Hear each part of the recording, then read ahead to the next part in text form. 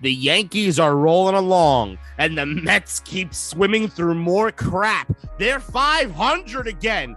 7-5. They just lost, in fact, to the San Francisco Giants. What the heck are we going to do? Can Marcus Stroman save this team? I don't know. Do you? It is Downtown Sports. I am the mouth of the South, John Schiavone, along with my co-host, the Beast of the East, Jonathan Pariente. This is Downtown Sports. This is where sports come home.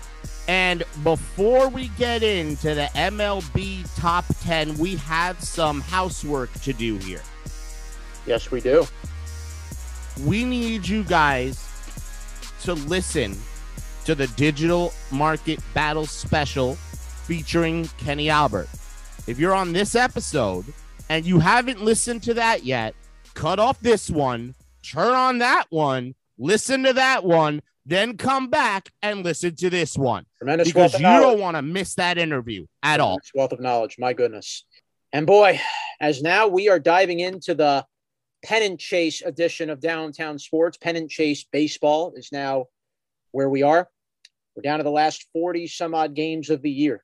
You believe that already? How quick the season flies? The season has just gone by like magic. It's like poof, this season's almost over. Well, let's go into our MLB top 10. Want to thank our researcher, Tony Mainville, for providing this top 10 for us. Not too much change, little shuffling around. We start with the number 10 team on the top 10, and I'm still a little shocked they're at 10. The Yankees. Well, they should be. The number 10 spot. I really disagree with that. The Yankees should be higher than 10. Well, after tonight, they might be. Well, they took game one of the doubleheader against the Red Sox, which was huge. And so far, they seem to be up 1-0 at the end of 3 innings. For now. Game 2. For now, yes. So the Yankees being at number 10, you know what? It makes sense. They're still in third place. They're a third place team in the top 10. One game now out of the wild card. They're tied in the loss column with Boston. They win the second game of the doubleheader. They're in the wild card picture, ladies and gents. And do you know what? They would be the latest team in the wild card picture. There's 5 teams that make the playoffs out of each league. Yankees being number 10 right now actually makes sense. All right. Given their position, yeah, 10's about right. The whole team has been playing incredible. Judge hitting .417 in his last 6 games, 10 for his last 24 with 3 home runs, 11 RBIs. Jameson Taillon continuing his dominance, 3-0 with a 1.74 ERA in his last 7 starts. His second half has been unbelievable. And then on top of that, Joey Gallo has started to pick it up with a bat of late. You're seeing even now some of the bottom of the lineup Yanks contributing. The Yankees just got back Garrett Cole, and he came back with a vengeance, shutting out the Angels last night.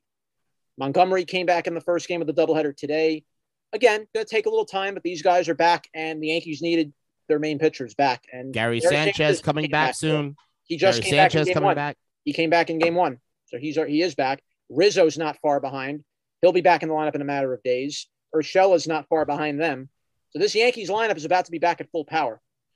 Full strength, and hopefully they won't strike out as much as everybody who's at their full strength. It's funny how the Yanks have now been winning the games that they were losing earlier in the year, blowing the games in the 9th inning. They're not blowing them anymore, except for that. You know what? Boston has finally done what everybody said they were going to do, fall apart at the seams. And look at what happened. And look at what happened in the 9th inning of the first game.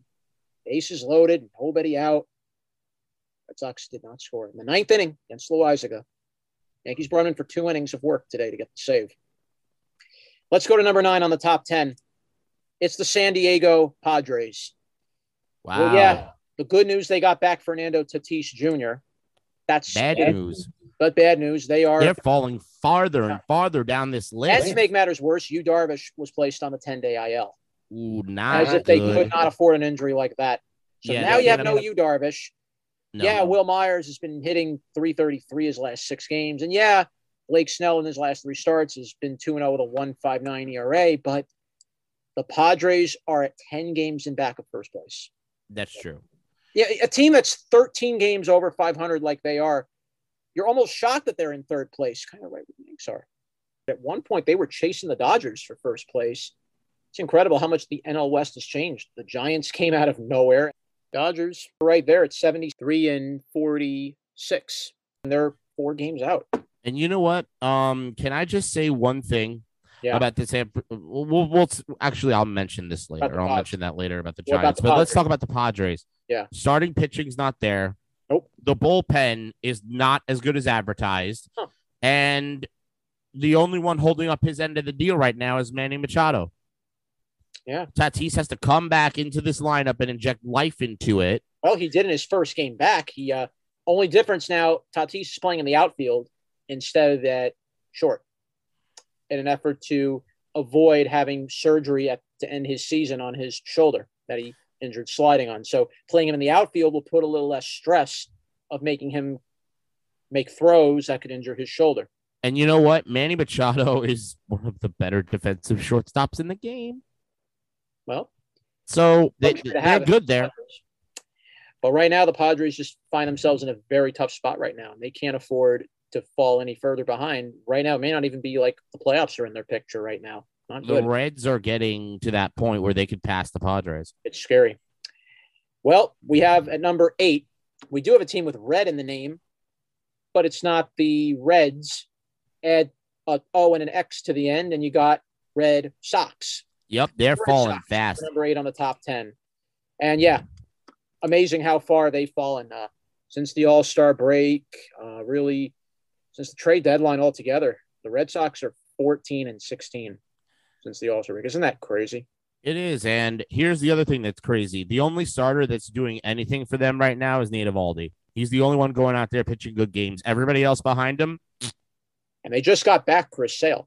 They just got Chris Sale back. Well, he has to be the Chris Sale of old. Well, he has to come back and just be like 7 innings, no runs. 7 innings, 1 run. That's what he needs to do. He had a very solid start in his return. Well, again, it was against the garbage Orioles. So yeah, the Orioles. But the Red Sox, out of their final 41 games, are going to play 21 of them against teams with losing records, which Red Sox should win those games if they want to have any chance.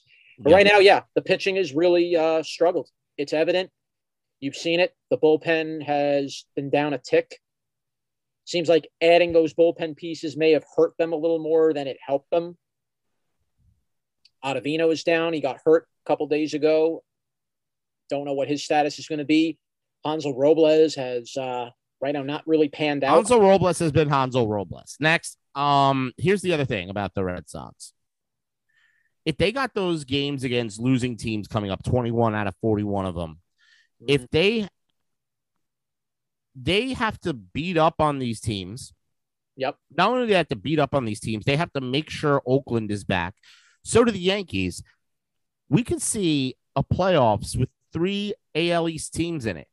That's quite very much a possibility if Boston could get their act together and the Yankees keep going on the run that they're going on. This should be a very interesting run, and I'm very excited to kind of see where this, where all this comes together at the end. Speaking of which, our number 7 team on the top 10, we just mentioned them, the Oakland A's. They're number 7, and the A's are still hanging tough. Matt Chapman has finally started to wake up with the bat. He had been quiet most of the year. He's now 8 for his last 17, 471 in his last 6 games. Of course, Bassett has been the anchor of that rotation, 2-1 with a 2.25 ERA in his last 5 starts. And very interesting point, the Yankees will be in Oakland next week. Very important potential wild card on the line. And Oakland they're seeing Oakland at the wrong time too. Oakland also is playing the White Sox right now, who the Yankees just took 2 out of 3 from. I mean, it's a big one. Those are games. Those are games. If the White Sox could steal a few of them, you kind of hope they do. Gives the Yankees some more life to getting into that wild card. True, but here's the thing: the A's are playing well. They've caught the A's at the wrong time. They're starting to hit their stride. They're looking like they can go on a run of their own. So when the Yankees play the A's, they have to beat the A's to make sure that that they're out of contention for this wild card.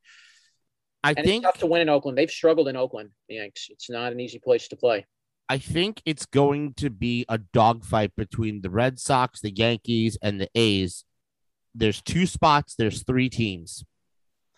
That's what we're looking at, ladies and gentlemen. 2 spots, 3 teams. And by the way, a 4th team in the Blue Jays could poke their way in if they start winning some games. Don't sleep on the Jays. Do not sleep on them. They're not completely out of it yet. Number 6 on the top 10 is the Houston Astros. Kind of interesting to see them in the number 6 spot. Figured they should be a little higher than 6, but you know what? My opinion. They're falling down because of the fact that they're not as dominant anymore. Yeah. Like I said, the most inconsistently wonderful team in baseball. They have series where you think, oh my God, they're unbeatable. And then they end up playing like this. Well, doesn't help that Gurriel had been hurt for a while. They did just get Gurriel back, which was a key piece of their lineup. Bregman is still not back yet. It'll be scary when Bregman returns. Bregman is the key to their lineup. Altuve shockingly has been struggling of late. He has not been hitting like Altuve of old. But Altuve has always been a streaky hitter, so you expect Altuve to go on. Altuve was hitting 300 a year. You always expected Altuve to hit around 300. You always expected Altuve to give you multiple hit games almost every night. Again, he's had some injuries that he's playing through, but also Altuve is 30 years old now. He's 31. This is around the age where people like him, the production starts to decline. Well, that's why they had Gurriel and Bregman there. But without Bregman, you can't deal with an Altuve slump. And Altuve does go through slumps, but then he comes back and starts hitting getting 3 hits a night, 4 hits a night. That's who Altuve is. But there are times he'll go like 0 for 35 with like 30 strikeouts. That's a rare thing. But yeah. But right now for Houston, it's been Aledmys Diaz who's carried the lineup at this point. He's hitting .429, 12 for 28 in his last 7 games. And Zach Greinke's anchored the rotation, 3-0 with a 3.18 ERA in his last 5 starts. So Greinke is still the key cog in that rotation. And again, you really miss Verlander if you're the Houston Astros, not having Verlander as your second 1-2 punch. And when he does come back, what Verlander are you getting? He's going to be 38 years old. Not too many players always come back from Tommy John the same or even better from it. Not at 38 years old. Well, Verlander might be the best pitcher of our time. So of our generation. So, I mean, that's what you would expect out of him.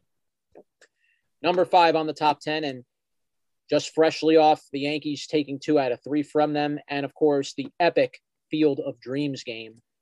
The Chicago White Sox are number 5. Jose Abreu in his last 6 games is hitting .435, 10 for his last 23. And Lucas Giolito, despite his inconsistencies, has had a 2.92 ERA in his last 6 starts. But you definitely saw something, if you're the White Sox, when they play one of the teams at the top of the division, when they play a big boy team. You notice something in that series with the White Sox? Look what happened to Lance Lynn in the Field of Dreams game. Mm-hmm. He didn't pitch like a Cy Young Award winner against the Yanks. He went only 5 innings and gave up 4 runs. And very lucky that the White Sox walked off that game because the bullpen got lit up. Liam Hendricks. What happened to Liam Hendricks in that entire series? Yanks were lighting up Hendricks. The Yanks were lighting up Kimbrel. The back ends of this pen that, the White Sox against lower teams will blow them away, but against the top teams, you have to start kind of asking yourself, are they prepared for what's ahead of them? They tend to take care of business when it comes to the Red Sox, when it comes to the Rays, when it comes They're going to play the Rays. They got to play the Rays in Tampa coming up. Yeah, that's a big one. That is a big one for them. They take care of business against the AL West as well. So True. The Yankees seem to be that one sort of kryptonite-ish type team. But even on this big Yankees run, where the Yankees are beating teams left and right, I believe it was 16 out of their last 21 games before today they won? Yes. So now it's 17 out of their last 22. After tonight, it'll be 18 after their last 23. Did they hang on? And they'll be in the second wild card tied with the Red Sox. Yeah. But this is interesting now for the White Sox because I'm a little concerned. Again, against all the other teams, I've seen the White Sox dominate. I've seen that. Remember, they lost that series to the Yanks. They also lost 2 out of 3 to the Twins. You have to be a little concerned if the White Sox, if they play down to opponents, I know they're way ahead in that Central, but that could have a carryover effect into the playoffs. Well, at this point, what the White Sox need to do and what they're trying to do is set their rotations up, get their hitters, time at the plate, give everybody a chance to play, give everybody a chance to be fresh. The White Sox have a sizable lead in the AL West, AL Central. Yeah. So, in all honesty, like I said before, I think the White Sox are the team that goes to the World Series. They're the most complete team top to bottom. Despite what Hendricks and Kimbrel just did, they are the most complete team top to bottom in the American League. I believe that. I believe Giolito knows how to pitch in the playoffs. I believe Dallas Keuchel knows how to pitch in the playoffs. Oh, yeah. I believe that Lance Lynn will get it figured out at least well enough that he could give you 5-6 innings and 3 runs in the postseason. He just had that one start. The Yankees were just, able to get to him. That was just how that was. But still, against top opponents, that's where, the White Sox, I think, need to kind of prove themselves. They need to beat those top teams. They have to beat the real big boy teams at the top of the division. Well, we're going to see the Rays. We're going to see the Rays. They're going to see the White Sox. Yeah, the White Sox are in the middle of that series with Oakland. That's big. They took the first game. Great. Then you go to Tampa. Then you go to Toronto. 2 very tough games there. Then you have some weaker opponents. You take on the NL Central for interleague play. Then they got to play the A's again in Oakland. They have to play the Red Sox at home. Then you have Red Sox will be playing for their lives too. They got to play the Reds at the end of September. That's not good. That's murder. And then the Tigers have been playing somewhat better, and the Tigers are going to be a team that could play spoiler. So the White Sox don't have a very easy schedule. They don't have a very free, easy schedule. They have some tough games there, and a couple losses here and there. Who's catching them though? No one's going to catch them in the division. So at this point, can they beat a real team? That's what I'm worried about. I think they're more worried about beating a real team in the postseason than they are in the regular year. I think that's the way the White Sox are thinking at this point. Let's go to number 4 on the top 10. It's the Tampa Bay Rays. Randy Arozarena hitting .368, 7 for his last 19 in his last 5 games. Rays should be higher. Shane McClanahan 3-0 with a .295 ERA. And I am a little surprised. Rays should be higher on this list. They should be at least maybe 3, maybe even. I'd say 3 at least for the Rays. That's where they should be. They could be 1 at this point. Well, they really could be because they're on the same type of run that the Yankees are since the All-Star break. They're going out there and they're taking care of business. That's the same record as the Yankees. They're 25-11. They're 25-11 since July 6th. So, like I said, they're taking care of business, and they've been taking care of business all year long. They've been consistently winning series. They never went on big winning streaks, maybe a 2-3 game winning streak here, 4-game winning streak there. They haven't won to the level that they're winning now, but they were consistently taking series 2 out of 3. And then you add that on top of what the Rays are doing now. They're looking like they could run away with this. I've talked about this with the Rays so many times. They're such a great fundamentally sound team. They have just a great knack of hitting in big spots. They have a great knack of quality pitching. Even if the starters don't go deep, they have a pen that can cover for those innings. Remember, they invented bullpenning. This is the Rays invented the art of bullpenning games. Yes. And it's been something that they've kept with them. And speaking of which, they just added another bullpen arm. You might remember David Robertson, right? Yes. He's a Ray now. Got him as a waiver claim. Robertson had just pitched in the Tokyo Olympics. So got a chance. And now here he is going to be with the Rays at 36 years old. And another reliever, Tommy Hunter, they picked up from the Mets when he was in their minor league system. These are guys with postseason experience. And do you know what else the Rays are very good at? Just really quickly. Yep. They are good at taking their minor league system and putting it to work to churn out major league players. Yep. Because I believe in the minor leagues, each of these players know what role they're going to fill when they go to the majors. They're unlike other farm systems. This farm system trains you to be a major league baseball player. You're not there to hit home runs and then, get traded off to a team that has nobody to get their 1 star. And then, you're just a trade chip. No, the Rays all basic prepare you. It's fundamentals. And they prepare you to be a part of their team, to fit their mold. Exactly. And the players seem to go and run with it. It's incredible. And they make it work. There's proof. There's proof to success. And everybody in the Rays minor league system can look and say, you know what? I'm here. I could play in the majors if I just do what I'm told. Absolutely. Let's go number 3 on the top 10. And I think it's an appropriate team to be at 3, the Milwaukee Brewers. Number 3 and number 1 in the National League Central. Eduardo Escobar, who was added to this Brewers team, is hitting 10 for his last 26 in his last 6 games, 385. And again, the top 3 of their starters are number 2, 3, and 4 in the National League in ERA. Brandon Woodruff, Corbin Burns, and Freddie Peralta. And now they just got back Josh Hader just recently from COVID.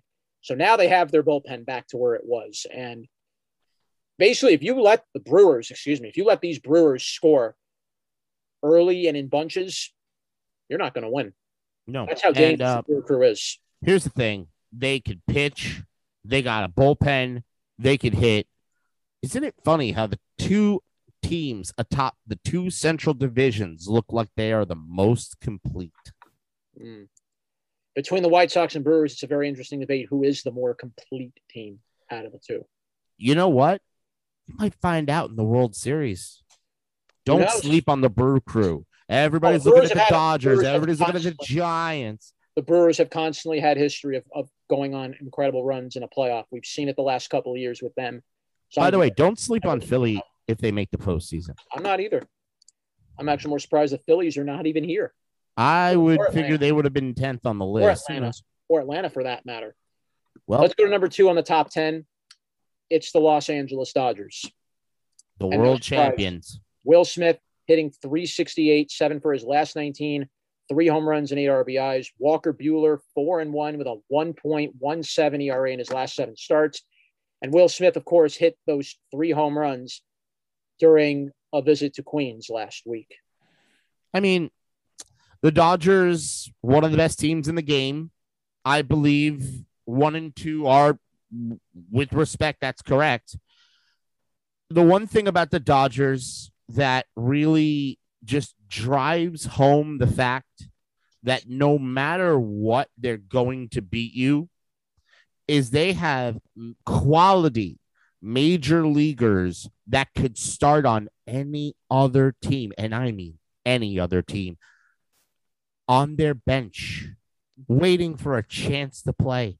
Almost kind of shades of what the Yankees do. It seems like they always, or what the Yankees used to do. Well, they've proven though, they've been pumping out some guys from the minors that contribute right away. We've seen it. The farm system is for sure, but the Dodgers have a very solid farm of their own. We've seen it. Yeah, but their major league bench is full of quality players that would be starting on any other roster in the league. They spend the most money in the game, and they've taken some players that were discarded to the scrap pile, and they come over to the Dodgers, and the Dodgers find a role for them. And it's really incredible how they kind of take it and go. The only team that's more incredible, and I don't have the list in front of me, but I'm going to guess. Number 1. It's the San Francisco Giants, who the Mets are playing at this current point, who just beat them 7-5. And the nail in the coffin, and I think the nail in the coffin to the Alderson regime, in my opinion. The Giants, Brandon Crawford sitting 429 in his last 7 games. Kevin Gausman, who beat the Mets the other night, 5th in the National League in ERA. Well, here's the other thing, right? Yeah. How did that game end, the 7-5 loss for the Mets? Well, I wouldn't be surprised if it may involve the Mets running themselves out of an inning. No. You know what it involved? Please. Chris Bryant. Isn't that the biggest kick in the nads to every Met fan? Because we all wanted him. And you got the other Cub in Javi Baez. And we didn't even get Kimbrel with him. So we got the one Cub we didn't want.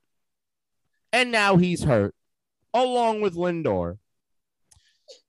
And Chris Bryant is in San Francisco to literally be in a lineup with Posey, with Longoria, with plenty of others. And this team, Giant team, they are just, I don't know how they're atop an NL West that contains the Dodgers, but somehow They're not hitting as many home runs as other teams. Their offensive They don't even put-out play in a isn't hitters-friendly park. They play in a pitcher's park in San Fran. That's a pitcher's ballpark. Home runs don't really fly out of that park ever. exactly. And San Francisco knows how to use that park. And let me give you the Dodgers. I was actually watching this today, and I was looking at pretty much the whole month. Each month the Giants have played and what their record's been each month. Right now in August, they're 12-3. To start the year, they were 18-10 in April. They've maintained, with the exception of 1 month where they went 15-10, the Giants have played 600 ball each month. 35-9 in series this year. That's why they are at 76 wins. That's why they only have 42 losses all year. That's why they're the number one team in baseball. They go out there and they win every series They're one of the best play. contact hitting teams in the league. This team just constantly gets runners on. They never feel like they're out of a game. And even though they don't need to score a lot of runs, as long as they pitch good enough and they can squeak out maybe 3-4 runs a game, they can win 4-1 games. They can win 4-2 games. And they can just keep finding ways to win important games like these that can really test you come playoff time. Can you win games in the crunch? Sandy Alderson, I want you to take notes as the Mets play the Giants. I want you to see the way that they go about fielding. I want you to see the way they go about hitting. And if you, in this offseason, cannot produce something that could mirror what the Giants are sort of doing, because that's what you're trying to do in a pitcher's park in Citi Field, you want to replicate the type of team the Giants have. I want to see Steve Cohen, and I heard he's going to try to spend some money to look for a very good, maybe next GM for next season. And he's looking for some people. Maybe a Theo Epstein could be a nice idea for a kick Alderson back. Kick Sandy back to the retirement home. I want to know that Steve Cohen is going to be like George Steinbrenner. Is he going to be someone that I don't tolerate losing? I don't tolerate seeing a losing product on my team every year, and I'm going to do something about it to make sure we get all the appropriate pieces to win. I want all the good qualities of Steinbrenner, not the bad ones. Yeah, but Steinbrenner, and you have to admit this about him. I know people are always going to say things about him. Oh yeah, he abused free agency. Oh yeah. He did this and this. And yeah, was he perfect? No. And he was but he was determined to always win at all costs. He was the bane of Billy Martin's existence. He was the reason the Yankees were terrible in the 80s. And he kept bringing Billy back. Yep. Bring him back to fire him, because he wanted to fire him again. He thought firing him once wasn't enough. He had to fire Billy Martin 3 times. Yeah. But when the Yankees were struggling, they needed Billy because he was that fire that the team needed to get them winning. Yep. Isn't that funny? And then Steinbrenner and Torre going back and forth and back and forth and back and forth and back and forth still. But look at that success. And Cohen, to me, seems like a fan who doesn't know what to do with his fantasy team. He's better learn. And he'd better learn quick. When we come back, a 4-piece combo, MLB style, all MLB 2-hitter. Beautiful. And we have some more housework to do for the Downtown Sports Podcast. Find out right after this.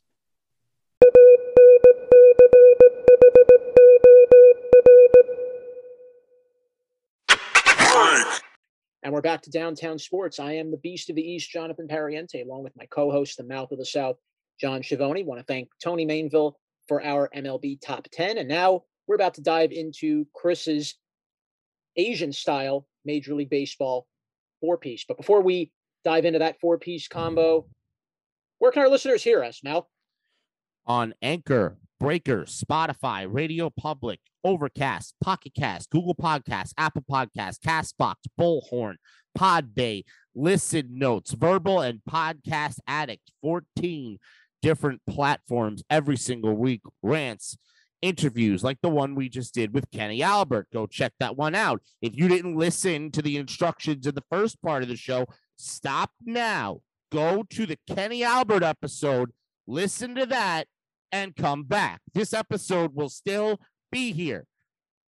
All and right. you want to make sure to do that. This is Downtown Sports. We are sports. Come home. And you're on vacation at some point next week, right? Yes, I will be in Philly. So I will be going to a Phillies game next week. I will be at Citizens Bank Park. And I will be seeing the Phillies take on Tampa Bay next week. So I'll get a front row seat of the Rays and see what we'll see what made them one of the top teams in the American League East. Why are they so dangerous? Well, I'll be there to take some notes down and I'll share them with you when I return. On a special Thursday edition of Downtown Sports. But what about Tuesday or Wednesday? Will be a special Digital Market Battles edition. And while I will not be here, one of our own will. Somebody that premiere of Girl Friday. Tanya Williams, our producer.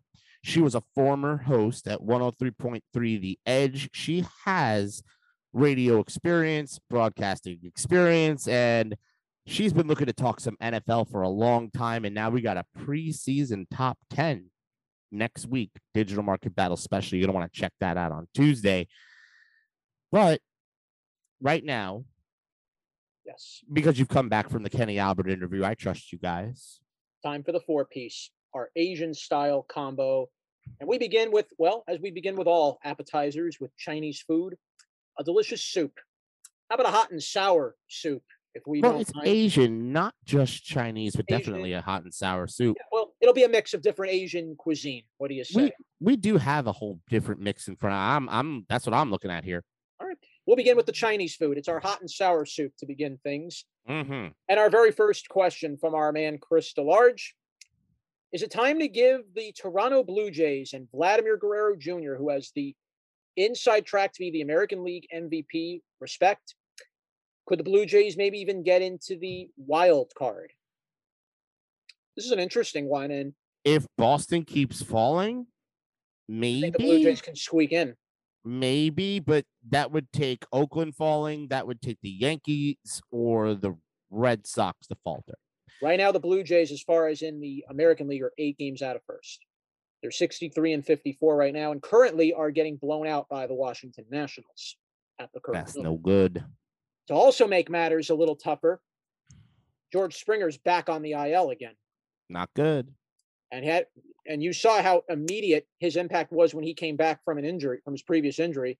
And right now, when you have discomfort in your knee, complaining about discomfort in your knee at this stage of the season, you can't hit, you can't run, you can't be in the outfield. So now basically George Springer is going to be relegated to the DH role when he comes back. He's not used to doing that, doesn't want to do that, wants to be in the outfield. It's why you signed him. But unfortunately, he's not going to be able to go out there and run the way you need him to play in the outfield. So now the DH spot is permanently locked if you're the Blue Jays. Even when Springer comes back, if he comes back. Yeah.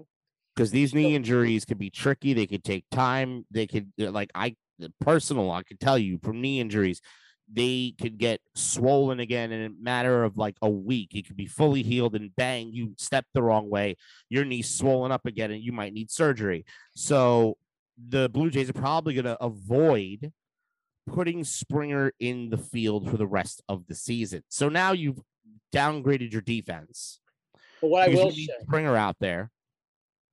What I will say, the rest of the lineup, despite the injury, the whole Blue Jays lineup itself has been very solid. And I think if they can give themselves some pitching and maybe another hitter or two in that lineup, that Blue Jays team is going to be scary for years to come. And that's the great beauty of it. They have such young talent that's already blossoming before our very eyes. But it's not going to happen this year. Not this year, no.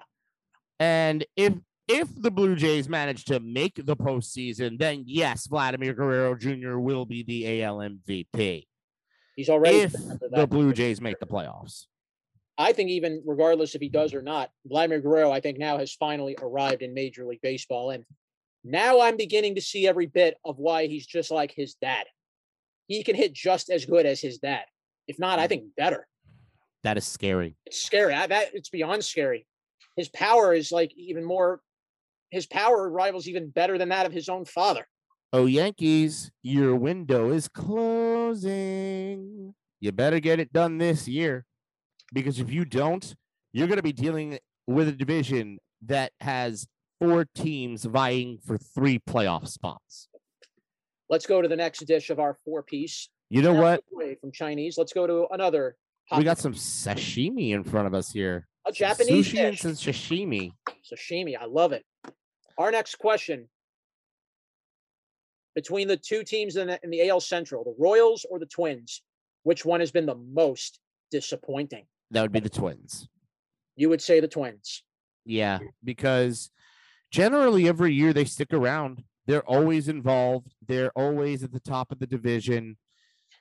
And they're always really competing. Like every year, they're either in a postseason, they're in a wild card, they're in the lead for the division. They're doing things. And with that offense, you expect them to have a better record, but they Wasn't don't. this team known as the Bomba Squad at one point? I mean, you had Nelson Cruz in the middle of that lineup. You had now he's a Ray.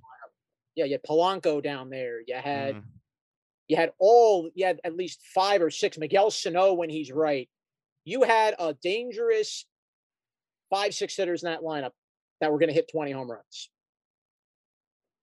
It's incredible how they fell off. Josh Donaldson, they added him to be that extra bat to give him a little more punch in the lineup. And even though now the Twins have been winning some series of late, it's too little too late for them. They're 14 games under 500. Yep, not going to happen. No way. And the Royals, too, although I really didn't expect the Royals to do too much this season. The Royals made moves that I thought were going to maybe make them a threat. I mean, you got Andrew Benintendi. You thought that was maybe going to provide some stability in that lineup. Whit Merrifield was coming off another solid year. Salvador Perez was back healthy. You figured at least, hey, that's 3 good hitters in the lineup right there that could, carry the lineup a little bit. You have some other guys in there that could score. The pitching has been a big disappointment. The pitching has not been good. Bullpen's not been good. And you see what happens when they fall behind. If they fall behind in a game early, they're not going to win. And Benintendi got hurt quite a bit this year, and he's not even been hitting this year. He's hitting under 250. When have you seen that out of Benintendi? Well, when have you seen that out of a lot of these hitters? A lot of these hitters who usually have batting averages of 300 or more, or at least 280, 290. Guys who were hitting 290 are now hitting 230. Look at Michael Conforto if you need any more proof for that. Guys have not been hitting. The pitching has been much better this season, but, the Royals are unfortunately not participated in that good pitching, and that's why they're in the position that they're in. Next, we have some pad thai. Ooh, yummy. This is, thinking this Vietnamese. From Thailand, pad thai. Thai cuisine, excuse me. I don't know why I got that mixed up. I'm thinking of banh mi. That's Vietnamese. If you've never had pad thai, you're gonna have pad thai the next time we actually see each other. I'm gonna get you some pad thai. Now our Thai cuisine. So our Thai cuisine question, and this is concerning the leaders in the division. Yeah, the division leaders as of this moment, and technically right now for the National League East, it's the Braves who are in first place, not the Phillies. Mm-hmm. The Brew Crew in the National League Central, the Giants in the National League West, the Rays in the AL East, the White Sox in the AL Central, and the Astros in the American League West. The question is, which of the current 6 divisional leaders are likely to keep the lead in the division or end up losing the lead? Who loses it? Which team lose the lead or maybe keep the lead? First off, team that's going to likely lose the lead is the Braves. I don't see, without Acuna Jr., I don't see them winning this division. I think the Phillies are primed to go on another run. I think the Mets can be primed to go on a run if they start to get their act together. You have to admit, though, Ozzie Albies has really carried the Braves over the last couple of weeks. And, everyone thought, the Braves were finished. They were going to be dead. They were not going to be going anywhere. But it's incredible how Albies picked up the bat. You've seen Austin Riley pick it up. Dansby Swanson's been hitting the ball better of late. And even some of the additions they made to their lineup have helped. Adding Jorge Soler, adding Adam Duvall, getting a couple pieces into the bullpen, like adding Richard Rodriguez to shore up the back end of their pen. The Braves are not a pretend team anymore, guys. Nope. And depending what their schedule is going to be for the rest of the year, the Braves have a very good shot at making a deep run in the National League East. And we've seen Atlanta make it into the playoffs on runs like this before. Yeah, but if you look at the rest of these divisions, do you honestly see anybody here losing their spot? I think the Giants could lose their spot possibly if they, play. Well, they're going to have games left with the Dodgers. I can assure you of that. And they have games against, they still have to play the Mets once more, but in Los Angeles. So that should be very interesting.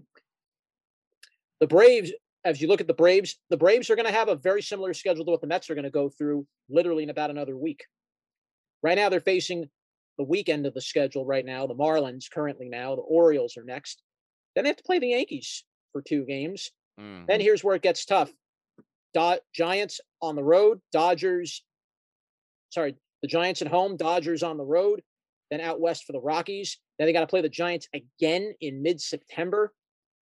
The Padres to finish off the latter end, and then you finish up September with the Phillies, and then you end against, well, I think you could take a guess who the Braves are going to end the year with. The Mets. Amen.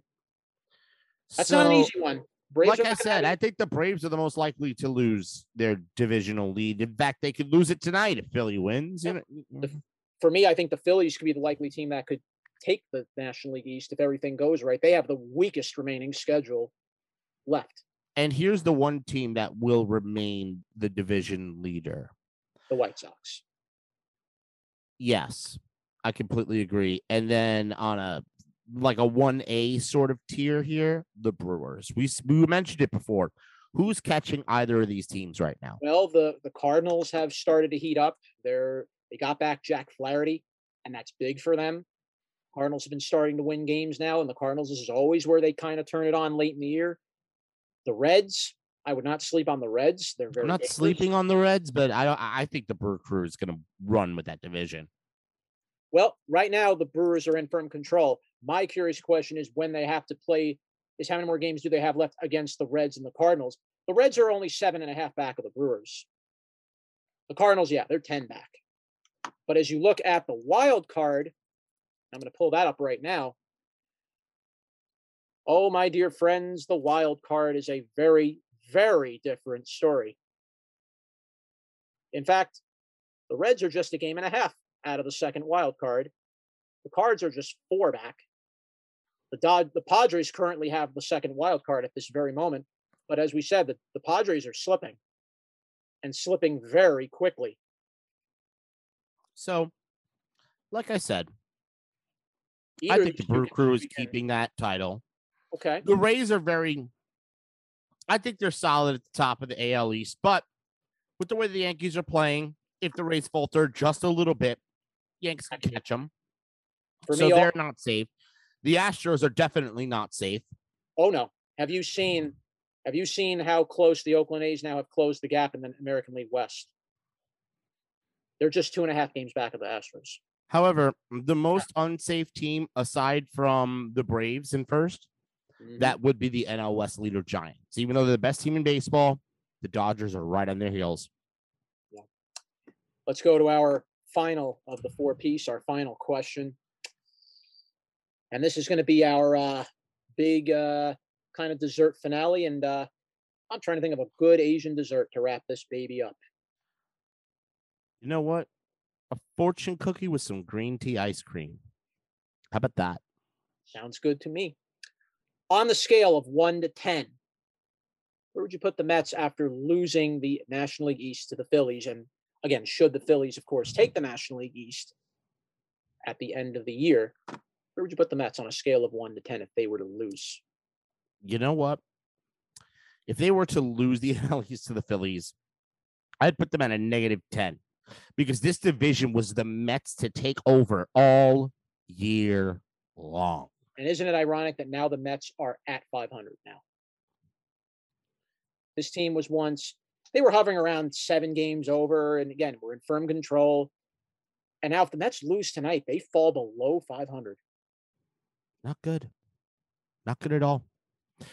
And the big question, everybody's wondering, right? What happened to this team? That's like the question everybody's got. What happened to this Met team? You want to know what's happening? Please. The loss of DeGrom is big. There's no stopper in that rotation to prevent losing streaks. DeGrom literally went out there and gave your team a reset every time out. Stroman, as good as he's pitched, is not DeGrom. DeGrom can go out there and give up 0 or 1 run in 7 innings. That's what he does. And then he hands it off to a bullpen that, when they have a lead, can hold it for the most part. For the most part is the key word.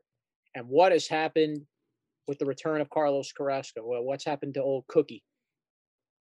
He's got to get back into it. I mean, unfortunately, when you're in the hunt, you're in a thick of a race at 40-something games left to play, and now Carrasco's back, and you're hoping you get back the Carrasco from his days with the Indians. He needs a few starts. He's going to need a few starts. He's going to need a few starts. Unfortunately, you have to roll with those punches because who else are you throwing out there? You started the year off with Joey Lucchesi as your 5th starter. And he got hurt. So, and Tyler McGill has started to show his age. He's getting lit up now.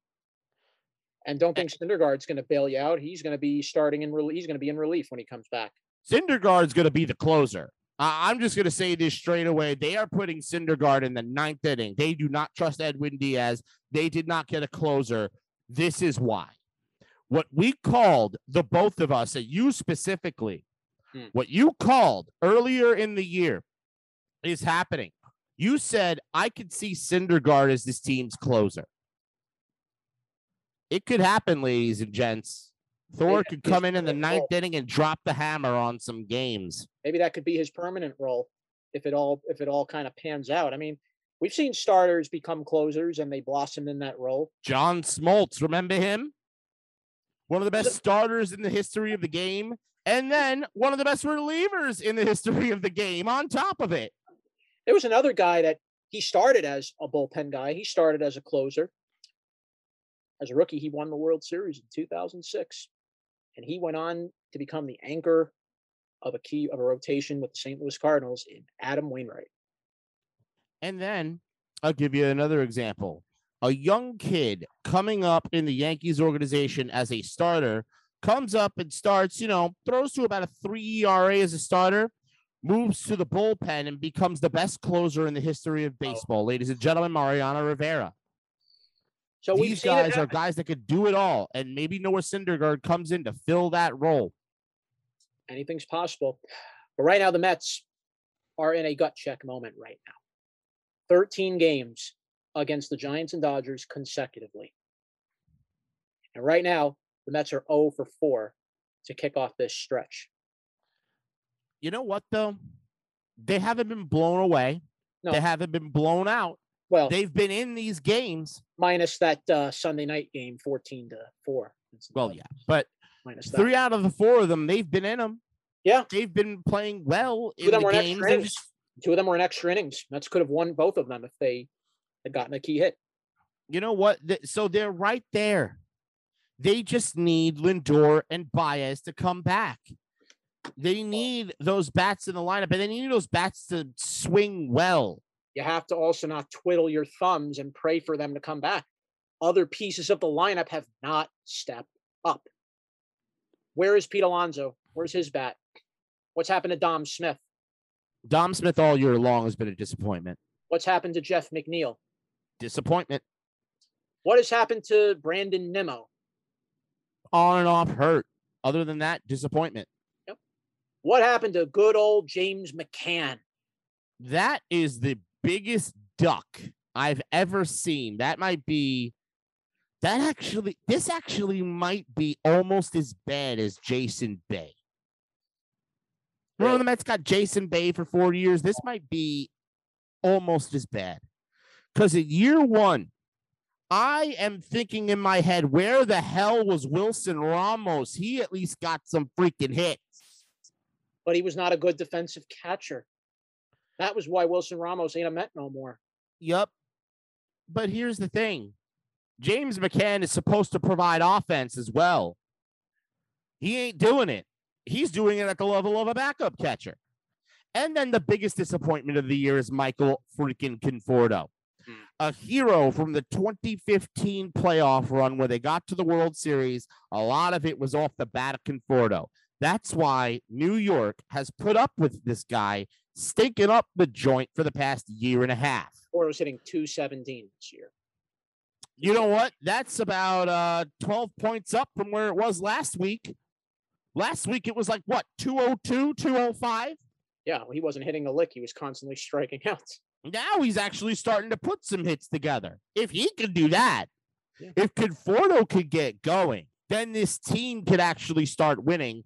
Because unfortunately, the Mets have built this team around the bats of Pete Alonso, Francisco Lindor, now the addition of Baez, which I think will be permanent. I do think Cohen will sign him. And then Michael Conforto. You are depending on those 4 bats.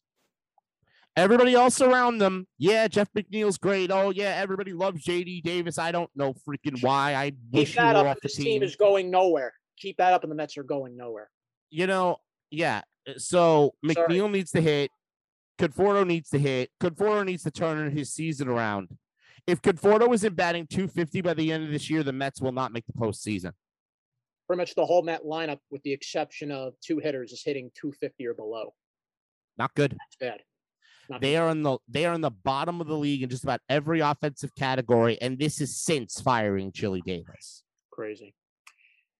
With that, I would like to thank, that's going to wrap up our 4-piece combo. I want to thank Crystal Large for providing that 4-piece for us. I want to thank Tony Mainville for providing us with our MLB Top 10. I would also like to thank, from our earlier edition of our Digital Market Battle special, I want to thank Kenny Albert for joining us on our Digital Market edition. Please listen in to that episode. One of the best broadcasters in the business. Learn a lot about broadcasting from him. One of the best. Listen to that interview. Oh, my goodness. Also want to thank Girl Friday, our producer, and now fill-in co-host on Tuesday. So you're definitely going to want to listen in for that. But you know what? We've got to get out of here. So for the Beast of the East, Jonathan Pariente. Hold on. Where can our listeners hear us? We did that in the beginning. Fine. Yeah, go ahead. 14. 14 platforms where you can hear us. Anchor, Breaker, Spotify, Radio Public, Overcast, Pocket Cast, Google Podcasts, Apple Podcasts, Castbox, Bullhorn, Podbay, Listen Notes, Podcast Addict, and Verbal. 14 platforms, rants, Digital Market Battle specials, episodes like this one every Tuesday, Wednesday. We are Downtown Sports. We are where sports come home. Digital Market Battles. Get your discovery call done today. www.digitalmarketbattles.com. For the Beast of the East, Jonathan Pariente. I am the Mouth of the South, John Giannone, saying we're out. Thanks for listening. Goodbye.